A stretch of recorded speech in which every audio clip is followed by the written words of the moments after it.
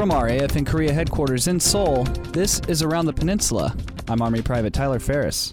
According to the Department of Energy, the average price for gas in the continental U.S. has risen 76 cents in the past year. I went to the AFIS gas station on Yongsan to find out how the price increase affects drivers in Korea. Turmoil in Libya is causing the rise in gas price around the world. Ms. Deneen Bratcher is one of the customers at Yongsan AFIS gas station. It's affecting everyone, and of course they're going to go higher. It would be nice if they at least stayed the same right now, but it's going to go higher. But what are you going to do? Although the exchange has a local contracted supplier in Korea, the prices are closely linked to continental U.S. prices. AFIS General Manager Mr. Stanley Young explains. The Army and Air Force Exchange Service fuel pricing policy requires Command to set the overseas pump price based on the U.S. Department of Energy's weekly average grade gasoline in the continental United States. When the Department of Energy's prices go up or down, exchange pump prices will follow. AFIS General Manager Mr. Young added that one of the ways to save on gas is to use the military Star Card and get the benefit of 5 cents off per gallon. Army Private Tyler Ferris, Seoul, Korea. When the roof to the Metrodome in Minnesota collapsed this winter, service members from Kunsan Air Base were reminded of their own disaster.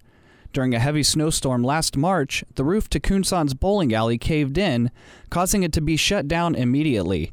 Senior Airman Steve Conklin tells us how those airmen now have a reason to celebrate.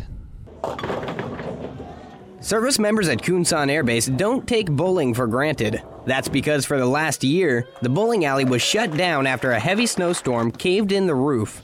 Avid bowler Tech Sergeant Youssef Saad was discouraged by this news. I'm a bowler.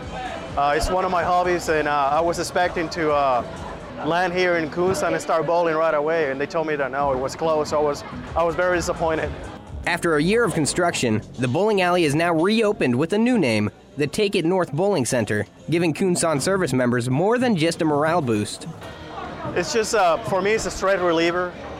When I'm frustrated, I usually take my anger on those pins. We're just having a good time. It's a good atmosphere. Food is great.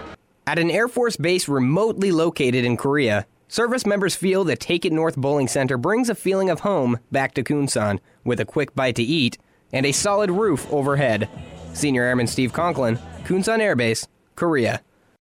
That's it for this edition of Around the Peninsula. For more information on what's going on around Korea, tune into AF in the Eagle or Thunder AM, or log on to afinkorea.net.